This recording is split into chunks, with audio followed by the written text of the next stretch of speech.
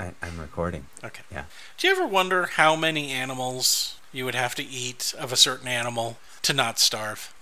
Wait, what do you mean? Well, You mean for example, over the course of my lifetime, I've consumed many animals? Yeah, but I'm talking like day to day, right?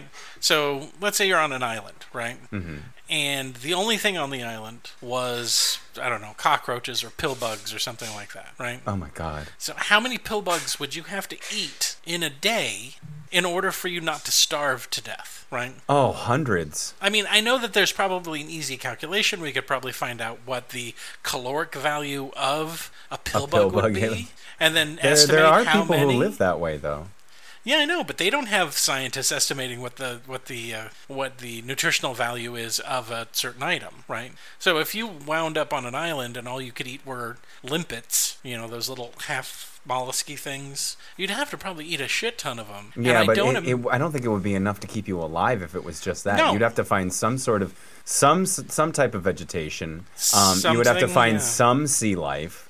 You would have to find. I mean, what But you wouldn't. Oh my God, I can't. Because you also need to get a certain amount of fat in your diet. In order to correctly digest protein, you need some fat. Have you ever heard of rabbit starvation? Yeah, they're so lean, or deer starvation too, because there's like almost no fat in deer. There's almost no fat in it, which is why you eat some of the liver. You'll eat the liver, right? You'll find the fattier parts of the animal, liver. Right? But could you live? Well, no, you like I think I went through this a long time ago. I said you do need small amounts of sugar every day to live. You need, some carbohydrates. Survival, I mean, is like, what, 9 grams of sugar, I think? Is it really? I didn't know it was that little. Yeah, you don't. Yeah, honestly, I as far as I know, it's really not that many. Well, your brain needs glucose. Yeah. Okay. And that's why we're really good at converting harder carbs, starches and things like that, into glucose so that we can, otherwise, someone who just That's why you can't be a meatitarian. Like, you have to get some carbohydrates from somewhere. Or a fruitarian, because people who only eat fruit die, right? Yeah, I'm glad Remember those 2 kids that decided, we're going to be homeless and we're just going to eat fruit, and they ate fruit only, and they fucking died. Good. You have to eat protein, but I mean, if you were on your own and you didn't have any scientific help and you had to guesstimate how much protein, fat was in one pill bug, and there's enough. No fat you kick in over a pill every bug. rock, tons of pill bugs come crawling out, right? I guess I would start hacking away at the fat on my ass, maybe. I don't know. Stop. Well, no, but I mean, if you were only eating protein, inevitably your body would start to consume the fat on your body anyway, so you wouldn't have to do that. I just like, oh my God, that's awful. It's awful thinking the idea of starving. I mean, I've eaten pretty lean for a while just so I can get off vanity pounds. Yeah. But and just the feeling at the end of some days where I would do a full workout and work at work, and I would eat 200 grams of protein, 20 grams of carbs, and the rest is fat in a 2,000 calorie diet. Right. That just the feeling of knowing that my body is taking is essentially going into ketosis. It's taking the fat from my body and adding it to my diet because it's not enough. Right. That feeling, that sort of growling feeling in your stomach when you know that you're hungry is kind of sickening. It can be. And so I can't imagine that with either no food or very little food. So pill bugs are a tease. I mean, unless you're eating, please, at least have a bowl and at least have a fire so you can char them. You're not eating them alive. No, you're just eating them alive. Why not? Like by the handful. There's a never-ending. You're on an island that has a never-ending pit full of pill bugs. Yeah. You reach your hand in and it's like this is the only thing you get to eat. Everything else, nothing else alive. If you try to eat leaves off a tree, they immediately turn into ash in your hands because it's magical. Or everything is poisonous. Everything is poisonous. It starts to give you a rash as soon as you touch it. I can't even make a pillow out of it. Because you see on all the survival shows, they'll practically eat anything, right? They'll eat a slug or a snail or whatever they can find. They'll eat. And I've always wondered, well, I know that at a certain point you're so hungry you don't give a shit what you're eating, right? Yeah, there could I would be probably rotten start food eating in dirt. front of you, and you would eat it, right? Yeah. I've always wondered, when it comes to hunger, how much of it is not directed from internally. Like, for example, every once in a blue moon, I'll want to eat a shit ton of spinach. That's all I want. I want spinach. And you want it cooked correctly, right? You actually buy the leaves. Spinach. You don't buy a can of spinach like Popeye. Sometimes not even that. Sometimes I'm like, just get spinach in my body. That's all I seem to care about. And I'm wondering, why is that my being poop directed? black? Are my desires for food directed subconsciously, or is there something else at work that's not even on a subconscious level that is directing me towards the yes, food the bacteria that live inside of your stomach they do actually do with have quorum sensing and communication between each other, and they do. And I don't remember the name of the study, and I'm sure that microblogganism or I was just about Francois to bring it up knows. too. Yeah. But they do manipulate what you want to eat in some ways. I don't know about the one that was going around the internet for a while called is it Candida? That's just fucking horseshit. That sounds like crap. But I do know that my biochem professor, when I first met him, he sat down. Actually, what's funny is I was sitting there because I was the same age as the two professors. He walks in. He's like, "I'm the new biochem professor." I'm like, "Oh, all right." And he goes, "Where are you teaching?" I'm like, "I'm not. I'm a student." And he was telling me how he drank a beer and he needed to work it off before he started class. And I'm like, dude, you know that's not how that works. You can't walk off a beer. And he's like, well, I got 2 hours. So he's joking with me already. And he was telling me about how they do actually manipulate what you want to eat. And that includes whether or not you want to eat strange things or drink alcohol. Right. That in fact, portions of alcoholism are due to the amounts of sugar and alcohol that you consume being consumed by these bacteria. The bacteria in your as gut. well. Makes sense. I think, yes. This opening question went long. Yeah, it did, but it's nice, though. We haven't done this in a long time. So now we're going to get back to reading Dracula. This whole other thing has been a joke. Goodbye. Show over. Hello, everyone, and welcome to the Cine-tific Institute. I'm podcast professor Jason Harding. And I am podcast professor Atticus Blake. And on this show, we apply our scientific acumen to a movie that has scientific stuff in it and see if that scientific stuff is bullshit or if it's scientifically sound. Isn't that right, Professor Blake? Yeah, sure. I got my Bunsen burner on and my volumetric flask. Do you have your... For what reason, I don't know, because that's not probably the one I'd want to use. Scanning electron microscope? Oh, yeah. I just got one of those right in my... I've used... Well, actually, I have used one. Good, because I want a full spectrum analysis.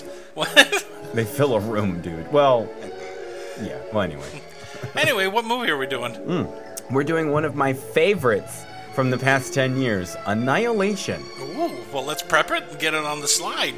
But in the meantime, we got to do one other thing. Natalie Portman's booty? You want to do Natalie Portman's booty? Nah. Well, I mean, like I said last week, she's one of those women who could probably turn a man straight. I don't think they exist. Even James makes that joke. And he has never touched a pussy. No. Every once, we know a lot and we're super smart, but it turns out sometimes we're not so super smart. And when we're not, we invite our audience members to tell us how not super smart we are. And that segment of the show is called...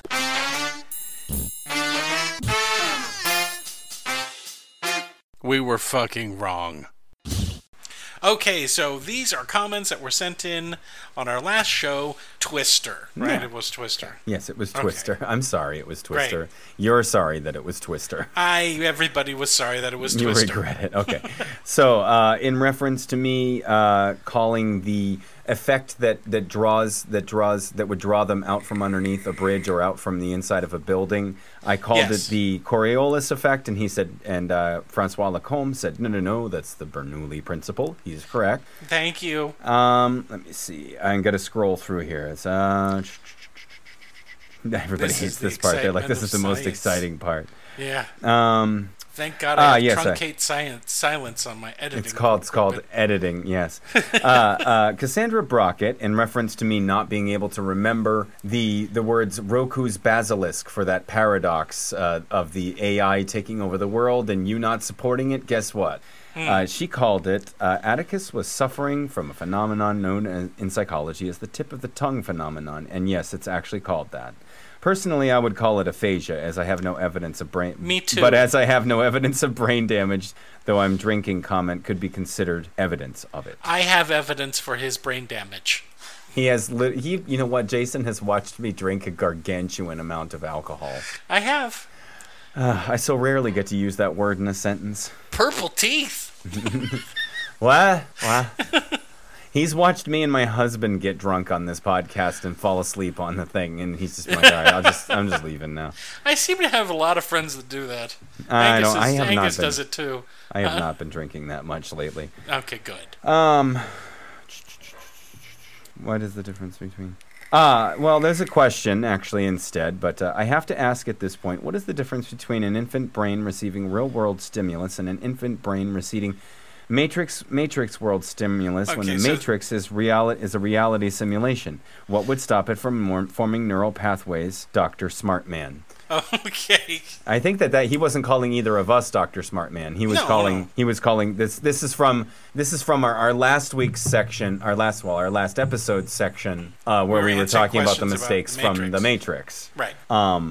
And I think he was referring to either Francois or Micro. He might have been. How would you be able to tell, honestly? Because in the Matrix itself, it's supposedly so good you can't even tell unless you're a super smart computer nerd. Right. Yeah. You wouldn't be able to tell the difference between reality, a super good reality, and not a super good reality, just reality and the simulation. Right. Right. And the argument was about neural pathways that need to develop within a maturing brain that would normally develop in the real world. Baby is born, it develops neural pathways. I think part of it is simply because neural pathways, you have to think of our nervous system not as just as a brain, but as a system, right? Our brains are connected to our nerves that stretch out to our arms and legs and things like that. And I don't think anybody, when they're running in the Matrix, they're running in their little jelly pod to keep those muscles up. I don't think that they're, they must be doing something to keep respiration or something up, right? Mm-hmm. So, I don't know. That's a good question. Because if it is exactly like the real world, and you're developing neural pathways as a reaction to the real world, there has to be some sort of difference between the way they develop. If you're suddenly disconnected from what you're used to, right? Mm-hmm. And it's not exact, I would think you'd go into shock or something. Did he go into shock? Yeah, after he was told what it was, not directly after he was thrown out of the Matrix. Right, and also remember that the movie itself proves that the Matrix isn't a perfect copy of reality, right? No. They have glitches. Remember, deja vu, you see the cat twice, and that's how they like to explain away deja vu. But also that not only can the agents manipulate it, but also so can Neo. They admit to fixing errors within the Matrix all of the time, right? Mm-hmm. So are they saying that those people that notice the differences in the Matrix, we would view them as crazy people, maybe? Whose neurological development wasn't great? Is that what causes Neo? Is that maybe his perception of the Matrix is off a little bit? That it's not, that he's developing neural pathways that somehow allows him to manipulate the program? Guess so. Which is the part that I don't know if we'll ever be able to do that. No, that's a good question. Puts up his hand and he's like, oh, and then it just... Who was the person that asked that question? That was old friend, Fluffy Foxy. Thank you, Fluffy Foxy. They've been Foxy. commenting for a while. Okay, so Microbloganism says, use the destruction to estimate wind speed. So if you have a Doppler radar and measure the wind speed directly, you can assign the rating to it without seeing its destructive power. And that's probably right. It's probably right. Remember, tornadoes don't last for hours on end where we can dispatch someone out to get the readings. We don't know which direction they're going. I'm not saying you're wrong.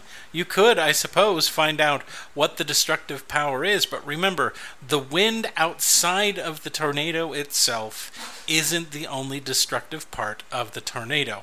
The funnel is equally as destructive. And the winds intensify, the closer you get to the core of the tornado. So you may be picking up, you could be 100 yards away, 200 yards away from the tornado, and the winds that are blowing past you aren't terribly destructive, but as you get closer, they increase in intensity. And the big problem with tornadoes is the length of time that they are on the ground. And there have been scientists who have been chasing tornadoes their whole life, and they never get that close to them because they can't predict where they're going to land. So getting exact readings of the speed, by the time they get someone out there to test the speed of the wind and they actually get lucky and they're right there, the tornado's gone already. So the only way that they had to be able to determine what the destructive power of the tornado was based on its aftermath. So... So Micro also says that town would have a tornado shelter, which it probably would. Yes, it would. Yellowstone is fine. It has a series of earthquakes like that all the time. If it was actually going to erupt, there would be a very clear rise in the terrain. I could have sworn that they made measurements that showed it was rising. It's under the lake. Right? But it is rising, There is, from what I understand, that there is a dome forming under one of the lakes in Yellowstone. Nice. But I don't know how quickly, and I don't know how intense it is. Well, good. If it erupts under the lake will put out the fire. That's right. That's how nature works. Exactly. It won't shoot superheated steam in every direction, incinerating everything it'll hurt in its you best. more than it'll hurt me, because I'm farther away. Mix with the volcanic ash and become a death mudstorm. It'll probably just help form a pyroclastic cloud. Yeah, pyroclastic flow. That'll be nice. Yeah, it'll block out some of the sun's light and then slow down climate change. Oh yeah, it'll be a win-win for us. Yeah. Only half the United States would be covered in black ash, but, At this point, we just go, oh, that too? Great, whatever. Dude. By the way, they lied. Neowise is on its way back. I mean, it's only 3 miles wide, so, I mean, it's not... The one that killed the dinosaurs was supposedly way bigger than that. So 3 miles, I mean, we'll survive, but it'll also throw more ash into the air. Not by much.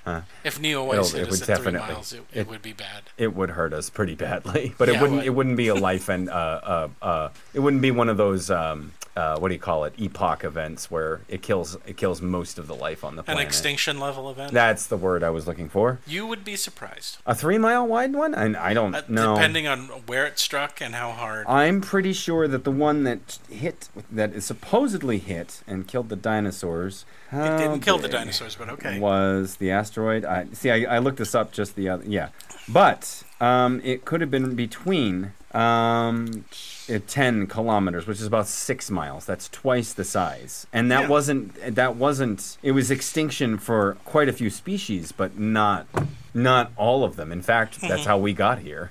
There are also contributing factors that were helping the dinosaurs go dead bye-bye. Well, they're not, I mean, they're not completely bye-bye. Sorry, I'm trying to figure out why my dog has decided right now to just start barking. Go kill it. I'm going to kill it. Lily, come here. I've always wanted to kill a dog, That's like one of the worst things you can say, ever. Yeah, it is. It is. Lily, come here. And yet you still remain friends with me. I don't understand. Oh, because I love you.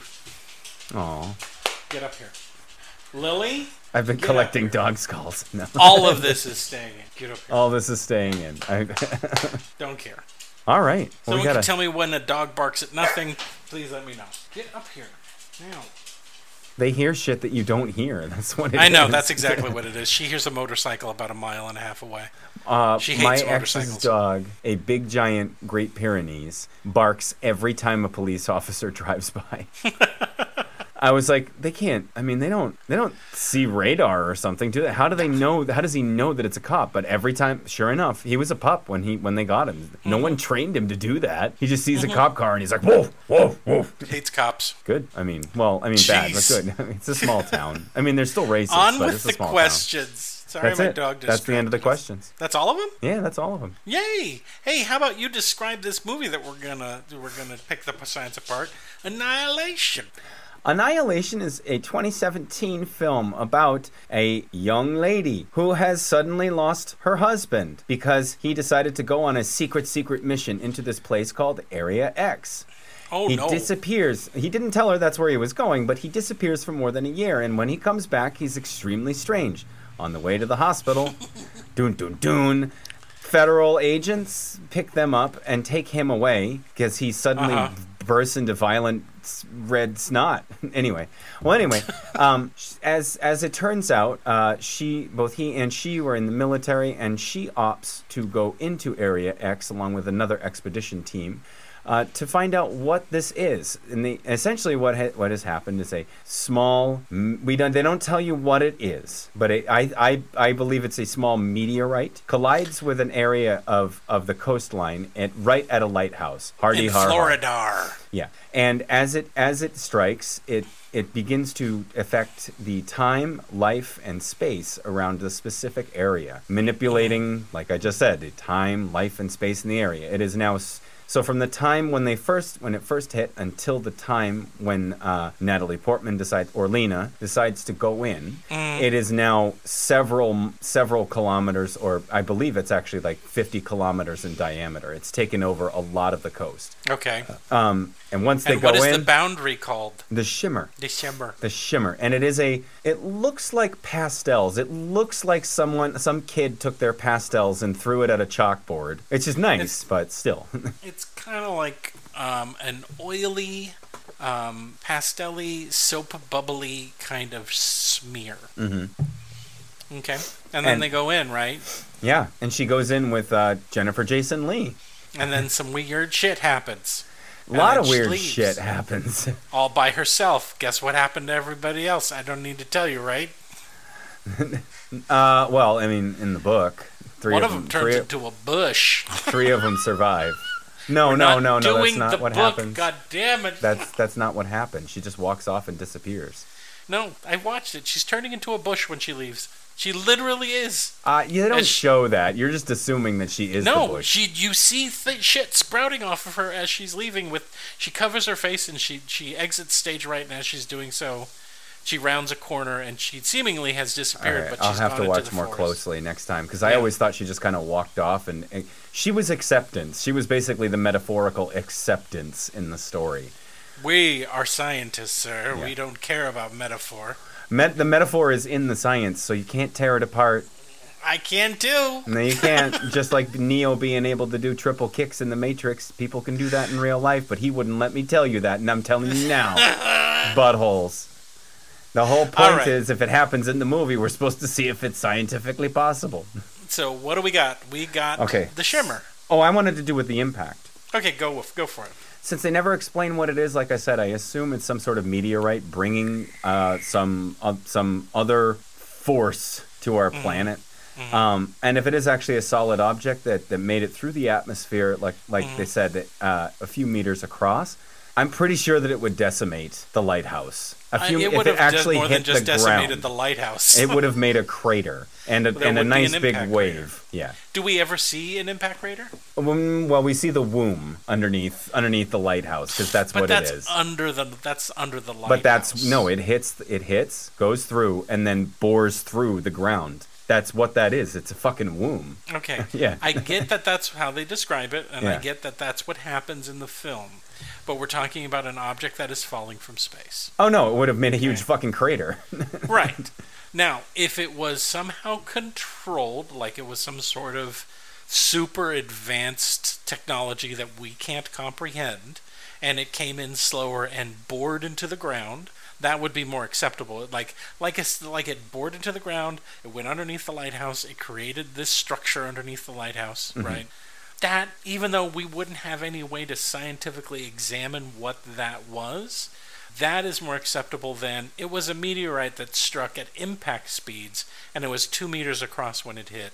They do actually show it entering the atmosphere in real time, though, don't they? Yeah. It's only a few second clip, but it's like, right. and then light, and then all of a sudden, all that happens is light comes out.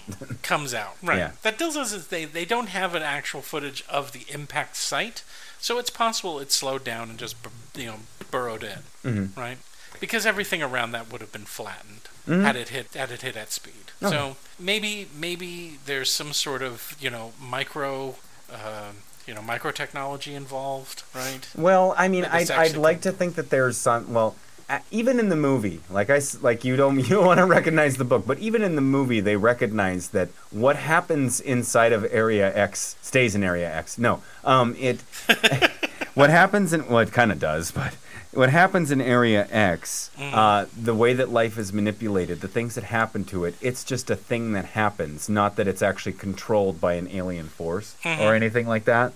It's just what happens as a result. It does this to rocks. Like if they're right around the lighthouse when in the end of the movie when she approaches the lighthouse, there are actually spindles that look like trees coming out of the sand. Silicon trees. Yeah. Yeah. Well, no. Well, yeah. So what they've surmised throughout the movie is that it manipulates life. So they probably took.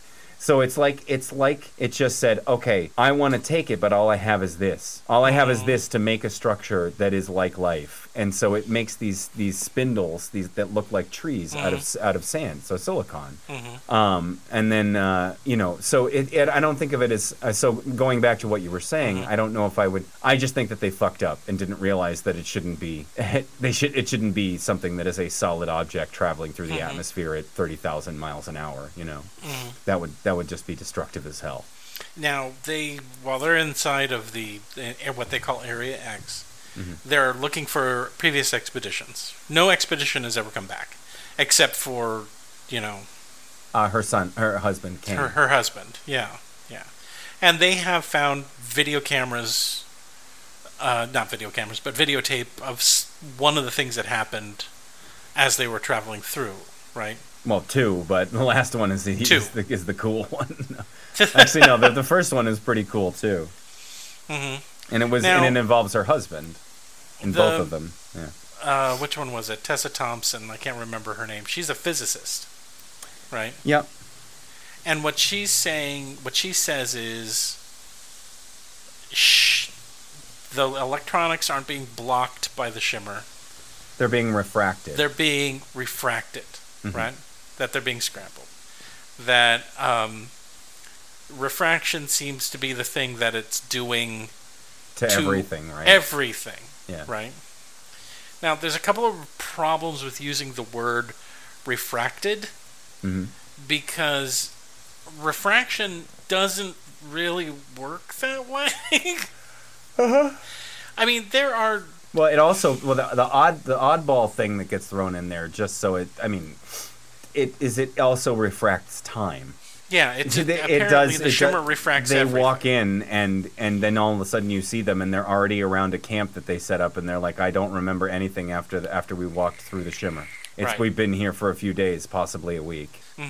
So refraction is a very specific property of usually light. But refraction can be used in other media. But how would we use that explanation for DNA? Oh, I think you may have read the exact same article that I read that first came up when you. I had to do a lot of research on this fucking thing. Yeah, it's kind of a fluke. It's kind of a fumble the way that the person explains it in the article because it doesn't. I mean, light's effect on ultraviolet light's effect on DNA is that it causes thiamine dimers, which are basically. When the DNA gets a kink in it, the bonds between the A to T, T to G, A to C, they're gonna kill me in the comments. A to T, G to C, those bonds are broken, and then the T and the A will connect together, or the G and the C will connect together like in a loop, and that causes a kink in the DNA, which is what inevitably causes skin cancer. It's not something. It's not happy. It's not a good thing. No. But our DNA also can take light and use it to help you synthesize your own vitamin. I forgot D. Yes, which is a good thing. But as far as it saying, "Oh, I'm just gonna take this light and then move around your Hox gene," like it's not. I'm gonna turn you into a funny plant. Right? No. At one point, she discovers, this bush that has several different kinds of flowers on it. Yeah. And she says that they seem to be expressions of different genes Hox creating genes. Something new, right? Yeah. And the Hox gene. Oh wait, did you were gonna say this? No, go ahead. Okay. Go for it. A Hox gene in evolutionary development is essentially the thing that says, from the egg, you are this part. You are going to be a bone cell. You are going to be an eye cell. You are going to be a butthole cell. You're going to be this. You're going to be that. It's essentially how it develops. So you have trillions and trillions of cells. What defines this blueprint? Well, Hox genes are the ones that define this blueprint. They're the ones that say you're an eyeball cell. You're not just an eyeball. You're not just a cornea. Or this. You're this specific cell. You're the cell that's right above the eyebrow. And grows. Yeah. Yeah. So yeah. Okay. And she's saying that it would cause the plants to look like funny people. Right. Yeah. I mean, the right, exactly. There's a moment in the film where there are these bushes that look like bushes or plants that look like people. And she uses that as an explanation that the plant used those genes. Human Hox genes, too. Yeah. So we're talking about gene transference. Horizontal gene transfer. Well, that is a thing that's possible for it to be between a human and a plant. I mean, we've done some pretty wacky shit right now, but I haven't seen that. I don't think it's... Yeah, because, I mean, regardless of what they say in the movie, that it's it's refracting everything that's in there, it still doesn't give us a mechanism for which that could occur, right? Other than maybe it is causing damage, but I mean... For a living organism, if it's not in the gene pool, for example, if you had the sperm and the egg, they got together, they're starting to combine, and that's when you start making changes. But I mean, for adults, most changes to our DNA just result in cancer, and that's about it. No. To be 100%.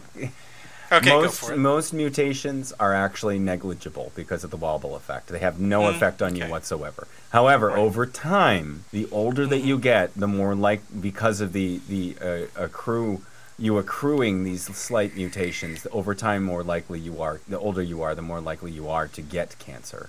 Okay. Yeah. So, I mean, in the beginning of the movie, Portman says... says... That's the word I'm looking for, a silent mutation.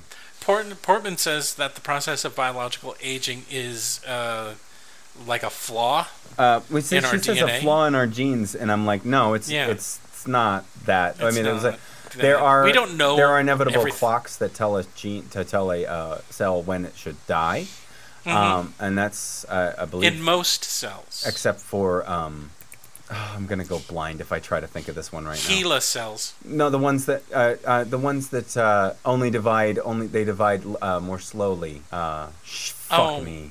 Tip of the tongue syndrome. Are you talking about neurons? Stem cells. They divide, but not as often as the rest of them. But there is a very famous example of cells that are they just keep going. They're fine. Mm-hmm. Who's that? Henrietta Lacks's. But don't they cells. don't they keep feeding them now? Huh? They weren't adding new cells? Those cells were obtained from Henrietta Lacks like 60 years ago. And they're still going. As long as they're they get dividing, fed, they're still right. alive, they're not dying. They're human cells, granted, they're cancer cells, but they're still going. But it's the length of the telomere that will usually once it becomes short enough, it starts you'll start to see the effects, around starting at around 30, but those HeLa cells aren't aging. They are technically immortal. And that's why her cells have been the most extensively, studied cells ever. Because they're trying to figure out how is this possible. All cells die, so that's she the must big question. She must have infinite telomere. No, that's impossible. Or she has some mechanism that adds those extra that repairs that adds telomere to the ends of the DNA strand, so it stops fraying. That's the fan theory for old Logan.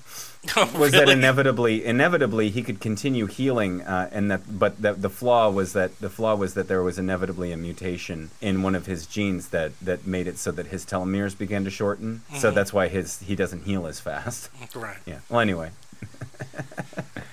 Let me see. Honest to say, very accurate were the scenes where they're shooting the machine guns. Those were every single scene. What I saw was very militaristically accurate, which is also, I guess, scientifically accurate. I don't know. Nah, no, not really. Okay. Let me see. There was another. Let me see. Have we ever seen anything like the shimmer? Anything that does that, other than we haven't seen wormholes, but we have seen black holes. But a black hole near Earth, that would fuck things up. The shimmer doesn't appear to be an astronomical event, right? Mm-hmm. I mean, technically, all of us are in space. Everything's an astronomical event. My friend did that to me the other day. He was like, "But you are." I said, "I want to get shot in space," and he goes, "But you are in space." And I'm like, "How about off the planet?" Like he's like, "Just jump." Right. And it appears that the shimmer is biological in nature, right? Mm-hmm. Or has intentions towards biology anyway. Or something like that. I mean, I would hate to think that there is a naturally occurring physical phenomenon that could do what the shimmer does, right? This whole refracting thing that is bullshit. But that could potentially do this kind of gene transfer, do this kind of interaction to DNA. I would like to say no. I mean, the closest thing we have is on occasion Chernobyl. Radiation. Yeah, radiation can sometimes interact with organisms, and we've experimented on it. Well, we've done it with fruit flies forever. I hate to say this, but not hate to say it, but I mean evolution itself. I mean it's not well. Yes, necessarily the mixing, but not necessarily the mixing. It's just diversifying away rather than together. Yeah. But I mean, that's still part of the randomness of it, right? Breakages in DNA happen, but they're random. This is directed, right? Well, not technically, not always random, but yeah. In order for the changes in the animals and the plants that we see in the shimmer to it is directed, but you're saying random as if you mean incalculable, and I'm saying the process of evolution is not random. Well, either way, I'm just fucking with you because you know it's my favorite subject. Usually we can track these kinds of changes with animals that reproduce quickly a lot. Yes. Right. Hence fruit flies. Right. But I mean, we're talking about now. Natural selection. I'm sorry, not the process of evolution, but natural selection. Because I know one of these doo-doos is going to correct me. All right. How long had the shimmer been? Oh, it was a few years at this point. It was a few years. There is a full-grown fucking alligator with shark teeth in the shimmer. Well, that's just because they had sex. No. Oh. The implication for an alligator that size to be that size would mean that it is very old, right? That is one of the biggest alligators I've seen on screen. It wasn't like, exaggerating. It wasn't like... No, I saw an alligator that was... I saw a video on Reddit the other day where they were carrying an alligator in a forklift. No, I'm sorry, not a forklift, but a backhoe in the sleigh of the backhoe, and it was draped across it, and it looked like small dinosaur size. Well, I'm sorry, alligator. No, I'm sorry, alligator sized. It was fucking huge. Mm-hmm, yeah. It was at least 2 men long, two average men long. But yeah, to have shark teeth, no, that's not. I mean. Yeah, no, it's the only thing that I could think that could even be close to that is that there are not mutations, but certain genes that will crop up in animals that used to be there that are shut off. Like, well, I guess, but I mean, well, listen. So. There have been instances of chickens suddenly growing teeth. Now, how far back was the last time that birds or avian dinosaurs had teeth? Well, quite a long time ago. Yeah. But that was something that was already there, and then the gene that controlled them from shutting off was turned on. Right, but how far back do we have to go to give an alligator shark teeth? They probably haven't had a lineage together for hundreds of millions of years at this point. Yeah, quite a bit. We'd be just as likely to grow shark's teeth as an alligator. My thing is that we have a full-grown creature. The growth rate of an alligator can be anywhere between 2 inches a year to 12 inches a year, and that alligator was 13 feet, right? Yeah. So, and it took a shit ton of bullets to take it down, too. Yeah, well, yes, that's true. He was also an albino. Was he? Oh no, I was thinking it was because he was white because it was mixed with shark. Sharks aren't white as a general rule. Well, they're grayish, right? But I mean, grayish. They have white bellies. What happens when you mix gray with green? I mean, granted, there are sharks out there that have no white on them It's at a all. fucking giant alligator with shark teeth, dude. And it also seemed to have the properties of being able to swim faster than it normally would have. Did you see the way that it came out of the water, too? It was yeah. That was something that you would see a fucking shark do. Actually, it definitely had a lot more strength. Yeah. The bigger the alligator gets, the harder it is for it to be on land. I love that what they chose was the meeting of two extant species that haven't really had to evolve that much in quite a long time. That's interesting. Yeah, sharks, great white shark. Well, if it was a great white shark, that species of alligator, I mean, quite a long time back, their fossil structure it has not really changed that much because they didn't have to. Mm-hmm. And yet that's James Vandermeer, when he wrote it, he was like, shark, this difficult one, let's smush them together. My whole point is that I don't think the shimmer has been there long enough for a baby or an alligator that's in an egg to grow that quickly. So it has to be interacting with creatures or it had to have been there already that are alive. In the shimmer. Right, in the shimmer. And so it's doing the things to it actively, right, while it's alive. With almost no intermediary stages between the two. You start with a regular old alligator. He's like doopy-doop, and then the shimmer hits, and he slowly starts changing because of the shimmer's influence. Because there's a shark nearby. Now, we have seen rapid change, right, throughout the movie. Yeah. Her boyfriend has... Was it her boyfriend? One of the dudes on the videotape, he's got weird guts. Yeah, they're like they look like parasites squirming around like inside of his huge, stomach. Yeah, right, exactly. And they hadn't been in the shimmer for that long. Couple, you say she didn't turn into a bush? No, he was there for a year, dude. Was he there for a year? Yeah, he was missing for a year. Is a year long enough for that kind of transformative change without the creature dying? Right? No, but it was like using the guy as a meat puppet, and then that's fine. But remember, when they cut that guy open, but also they leave him in the pool, and when he dies, what is left is a fungus that grows up the side of the wall. So it's not just some weird fish-like parasite inside of a human, but also a fungus that grows tree-like up the goddamn pool walls and into the pool, and it looks like a throne. It looks like something from Game of Thrones. Okay. So, what? Next question. Wait. So I wanted to add what you were saying before. However, okay. She said if it's a plant growing from the same root structure, it has to be the same species. And I went, wait a minute, lady. I have literally seen people cut plants from different stalks and then put them into the stalk of another plant so that it will feed it more water and it will grow faster, and it will inevitably the two plants will fuse together. But are they two different species of plant? Yes. Okay, such as? I have seen somebody do that with different types of flowers. They take they need the stem of a flower to be fed either the root structure of another plant to be fed more water to help it grow faster. They will cut the stem. They will graft them together and then rubber band them together or tie them together. This is actually, I believe it's an Asian thing, but also American. I mean, the video I watched, I think, was of a woman, American woman, doing it in a university nearby. But anyway, she did it to like tens of them on this one plant.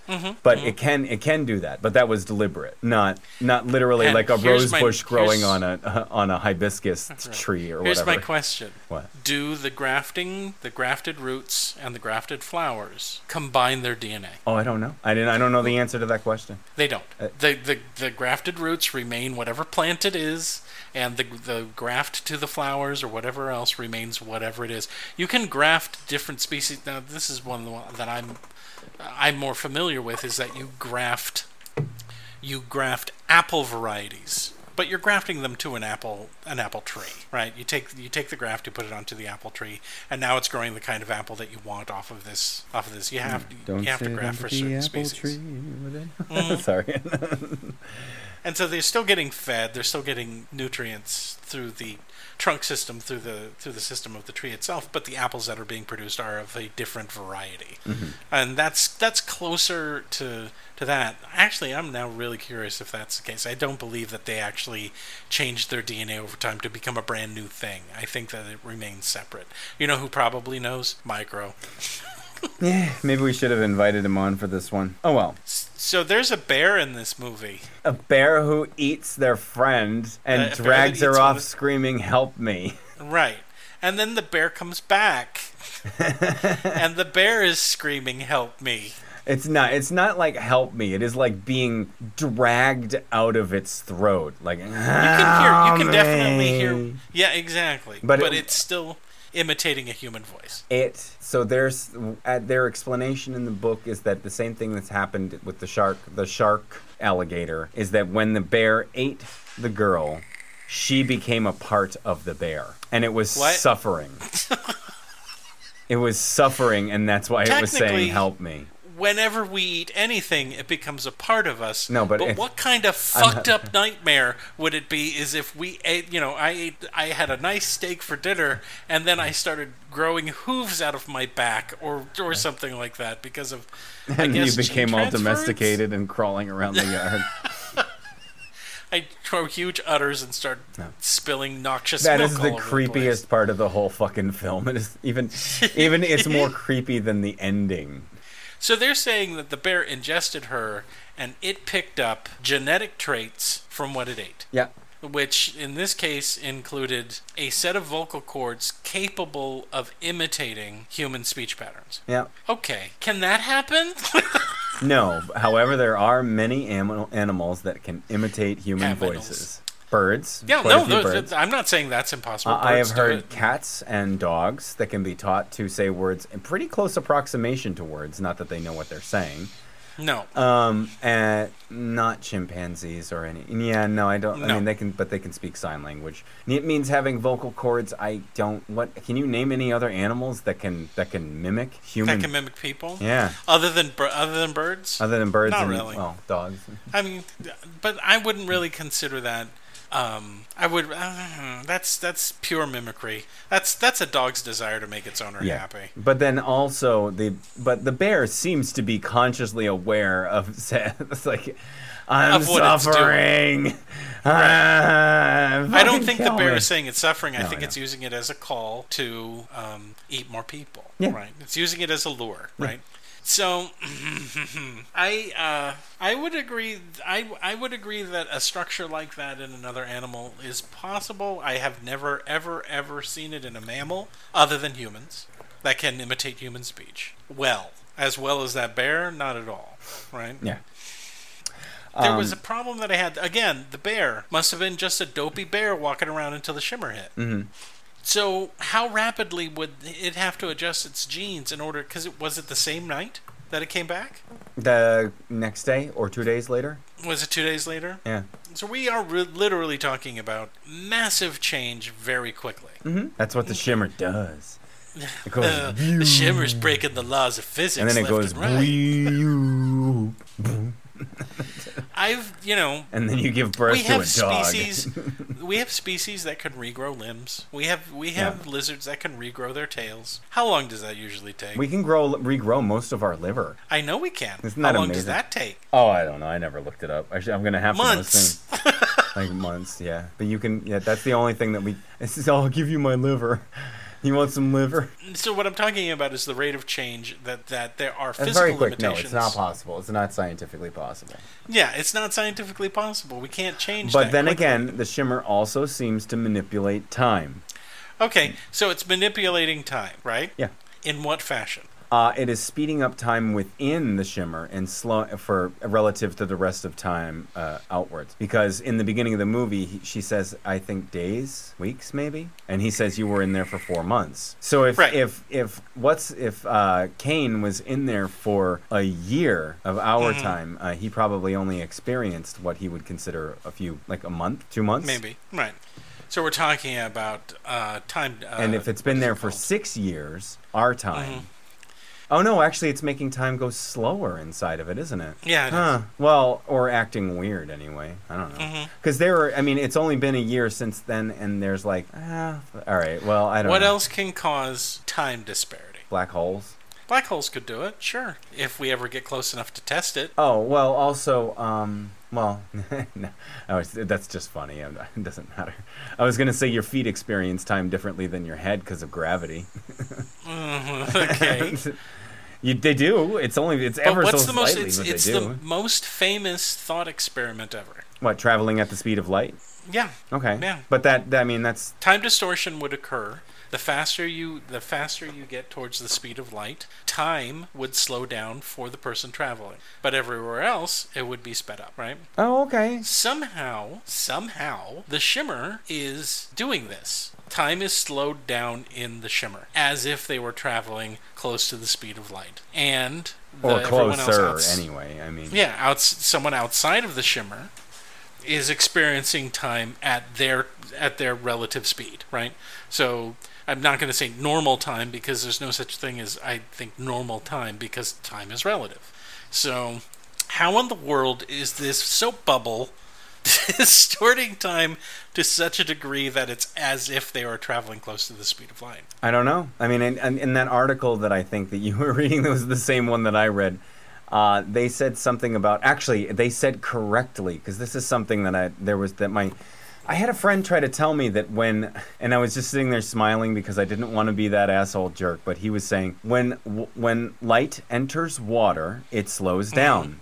And I said, wait, the light does not slow down. The light is always, always moving at light speed. It is bouncing between the molecules and takes longer to come out, but it is always, always traveling at light speed. The light does not slow down. So the refraction of light still would not slow it down. The only thing that would slow it down is a black hole. Does it slow down in a black hole, or does it speed up? Oh, no, I'm sorry. It's not even that it slows down, I think. There's something else involved, this principle.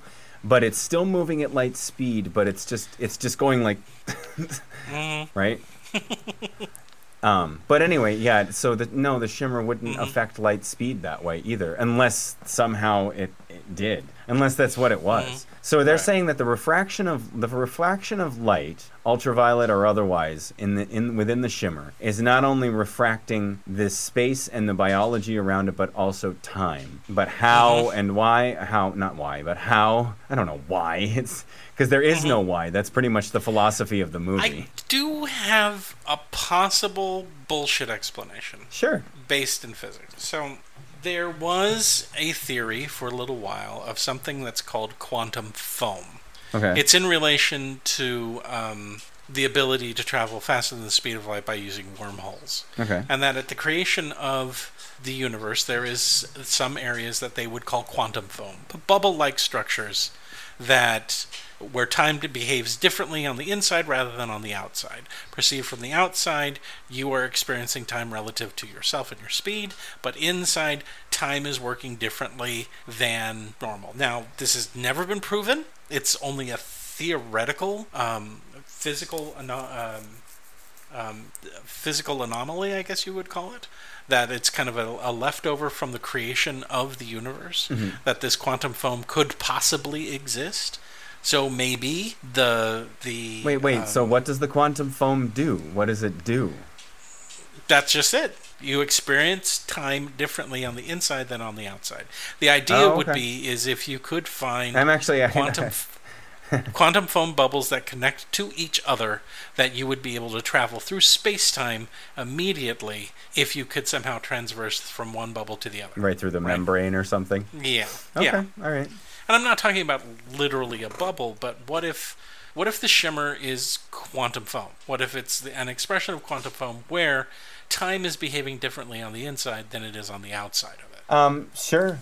Would that also explain the effects on biology? I mean, yeah. Nope. Actually, yeah, it would. Because say it were like taking it were there. It's like here, and then you walk through it, and it's like, oh, thanks, and it just takes little pieces of things, and then another animal walks through, and it goes, and then like. But what would it be about the nature of this thing that would want to take very specifically DNA and move it? Why wouldn't it work on any of our molecules or atoms, for that matter? Maybe it does, because there's actually, again, like in the movie they don't show it all.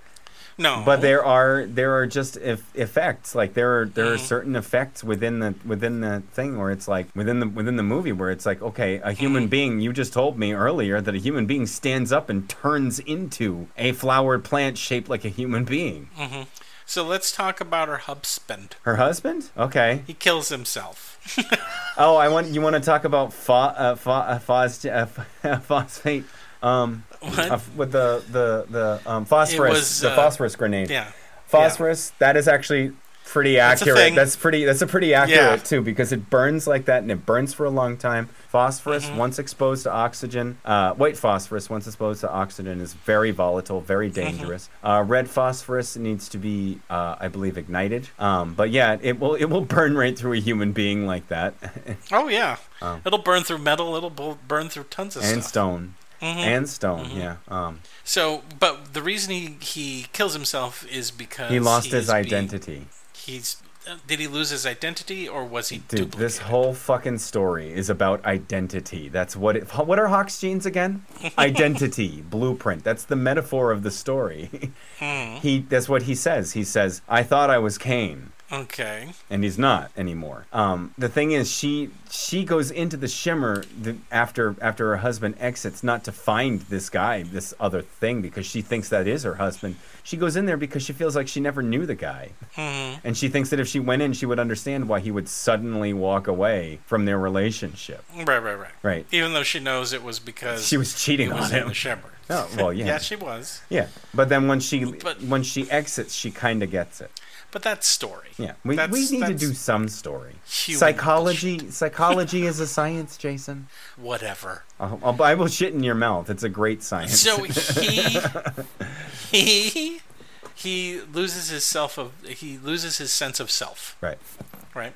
Is that a psychological sense of self, or is that a physical sense of self that he loses? Probably both. You think? Yeah. I don't know. She freaks out pretty badly when the entity that she finds under the lighthouse starts to become her. Yeah, and how the fuck did it get upstairs faster than her? I don't know. I didn't understand that. But either way, I was sitting there looking at this. Like I said, I think it's one of the most beautiful scenes in any movie I've seen in a long time. The whole scene where it takes her blood and then starts dividing, and then all of a sudden it also is from the doctor. That's a mixture of her and the other doctor, Jennifer Jason Leigh. The one that went poof. Yeah. And it starts to imitate her movements and act like her. It's mirroring everything that it's doing, but I don't think it actually has a conscious awareness of anything that's going on. And when she kills it, I actually felt bad.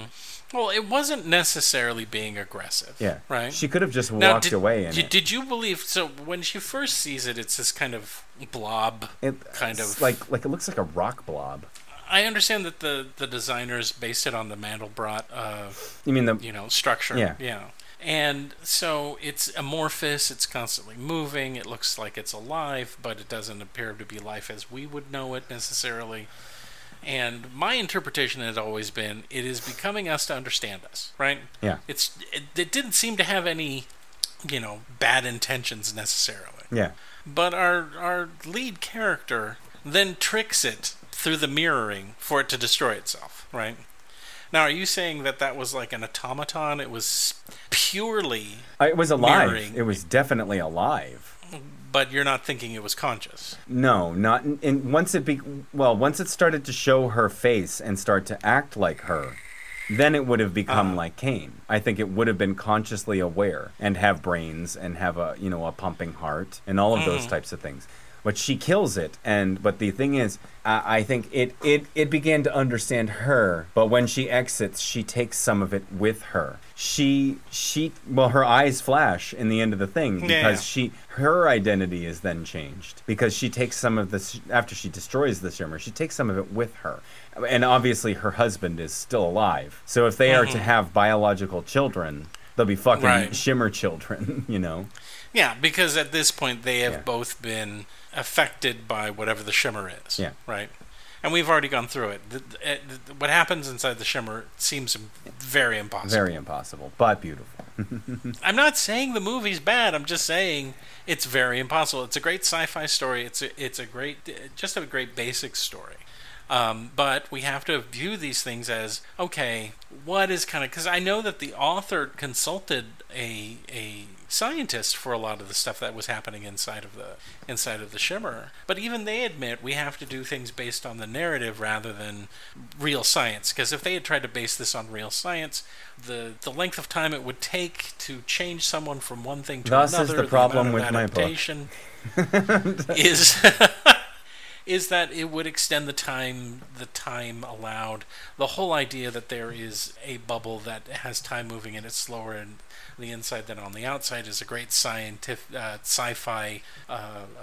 trope. I'm not going to say it's trope because I don't think it's been used all that much. But wait, the inside is the outside? No, the inside is experiencing time slower than on the outside. I'm sorry. But when it comes right down to it, if you try to pick it apart, it doesn't seem to add up. If people don't know anything about genetics and don't know anything about how cells divide or don't know anything about, basic biology, I would hate to think that someone thinks that this is possible, right? I would hate for them to think, well, we'll be doing that pretty soon. I'll be able to stick a needle in my neck and I'll be able to grow wings or, do something like that. And you see that kind of fear expressed in our in media today. I mean, some people are so fucking terrified of GMOs it makes me sick. And because they have this understanding from movies about especially when it comes to gene science, all they're exposed to is science fiction. I mean, dude, now, where's my genes? the most accurate as far as time frames goes is when Jeff Goldblum turned into the Fly, because that took a long time for him to do that. He didn't just come out of the other transporter door and his splicing was like perfect and he was half fly or whatever, like in the original movie. But people get their misconceptions about what genes can and can't do based from the movies that they watch. Now, granted, I don't think a lot of the people that have problem with GMOs watch this movie. Maybe some of them did. I don't know. But when it comes to doing things like... I think that the ideas in it are interesting. I definitely do. But I also watch it with the knowledge of, that's not possible. Please stop doing that. Because it's making our population dumber. Huh? They tried. I know, they tried. So, what kind of grade are you going to give Annihilation? Unless there's something else you wanted to bring up. No. I just because I found it beautiful and I loved the score and I loved the writing and I loved the first book. Does not mean that the movie gets the best passing grade. And it's creepy as hell. It's creepy as fuck. Some of the music in there is like gut-wrenchingly weird. The whole bear scene is so upsetting. Yeah. So I'm gonna give it a C-. Okay. Yeah. I'm gonna give it a D-. I'm gonna drop it down to a D-. There's science there, right? Yeah. At least they have scientists exploring something, right? Like scientists are supposed to do. I wish they had just gone in without the whole all of them have a problem. Yeah. But that again, that's in the book. It's I know identity. that's what it's the about. book. I get it. And at least it was women in the STEM fields, right? That was good. No, and oh my God, can that guy write a woman? Yeah. You know how he did it? He wrote a man first, and then just changed all the pronouns because then he wasn't constantly talking about her tits.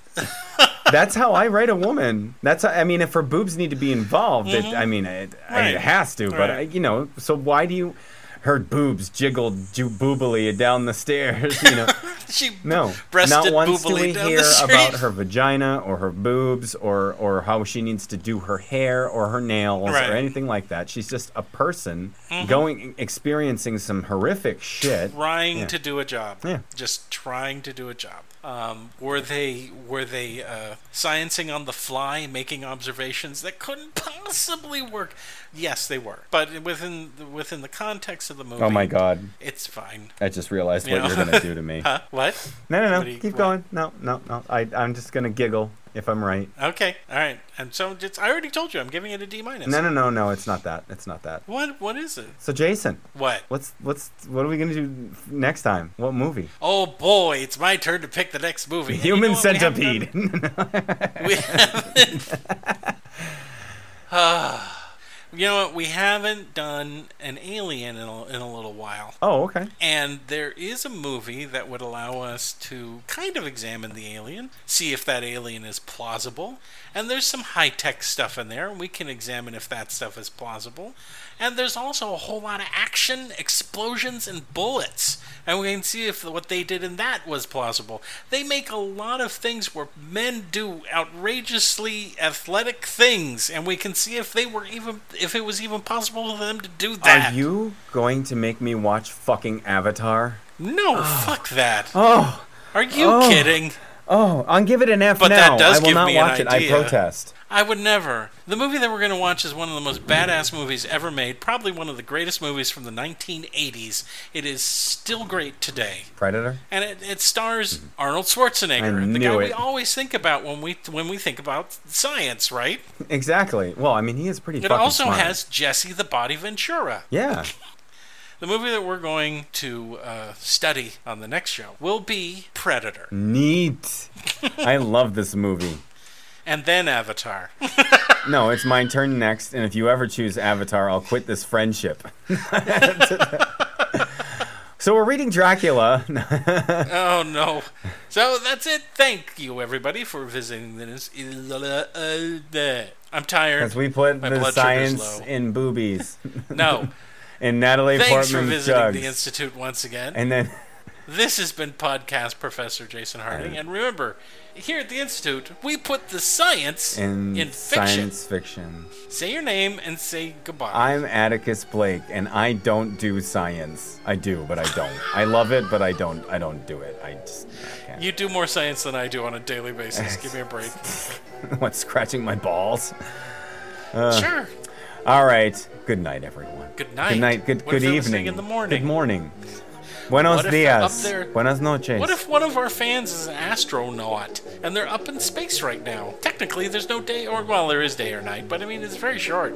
They might have started listening during the day and finished at night. No. You don't know. No. Neutral sayings. Ha- We don't want the daytimers feeling left have out, do a we? Good siesta. They're going to bed now? All right. Goodbye, everyone. You're going to bed as soon as I we're am. done. You need to let me go. All right. Bye, everybody. Bye.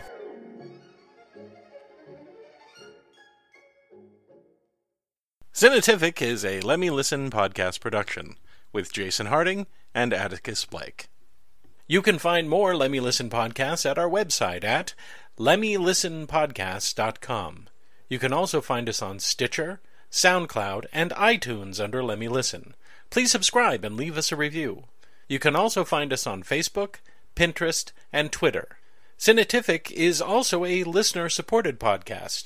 If you would like to contribute just $1 a month to support this podcast, or any of the other podcasts that Let Me Listen produces, please visit our page at Patreon. Just search for Let Me Listen Podcasts, or you can click the Patreon link on our website. And thanks for listening.